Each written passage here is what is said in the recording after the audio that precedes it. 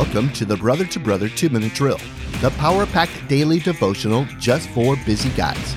Today's passage in Ephesians chapter 1 is the third divine truth of having the eyes of our hearts enlightened. The question for today is, what is real power? Let's take a look at our scripture verse. Ephesians chapter 1, verse 19. And what is the immeasurable greatness of his power toward us who believe, according to the working of his great might? As a preteen boy, I was mesmerized by the power of the Incredible Hulk. In the late 70s, I couldn't wait for the Incredible Hulk TV show to come on with the nerdy science guy Bruce Banner, who while under stress or physical threat would transform into the indestructible Green Hulk and wreak havoc on all the bad guys.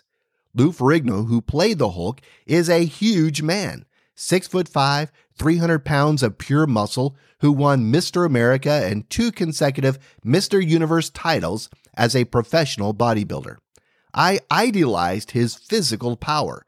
I strained while lifting barbell curls, inspired by his Incredible Hulk poster I had on the wall of my bedroom. I hope that someday my scrawny 13-year-old arms would have the physical power of bulging biceps, ripped triceps, and bowling ball shoulders.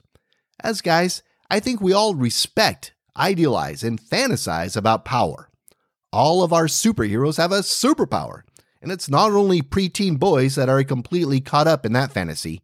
It's us, adult men, who keep the Batman series, Marvel Avengers series, and all other superhero or action genre a billion-dollar entertainment industry. We love the idea of power. The third divine truth of God's revelation to us is the immeasurable greatness of God's power toward us who believe, according to the working of his great might. This is not a fictional superhero power. This is not a men's fantasy of power.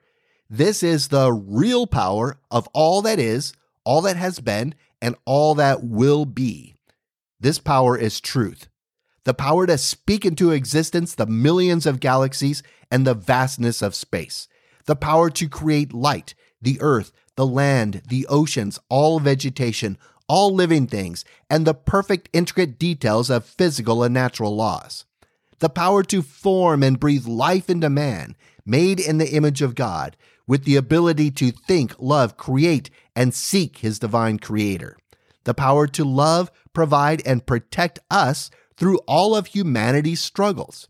That is the immeasurable greatness of God's power toward those who believe.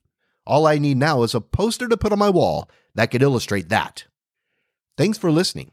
I'd like to invite you to join the Brother to Brother Facebook page by clicking the links button. And join me tomorrow as we continue our devotional study through Ephesians.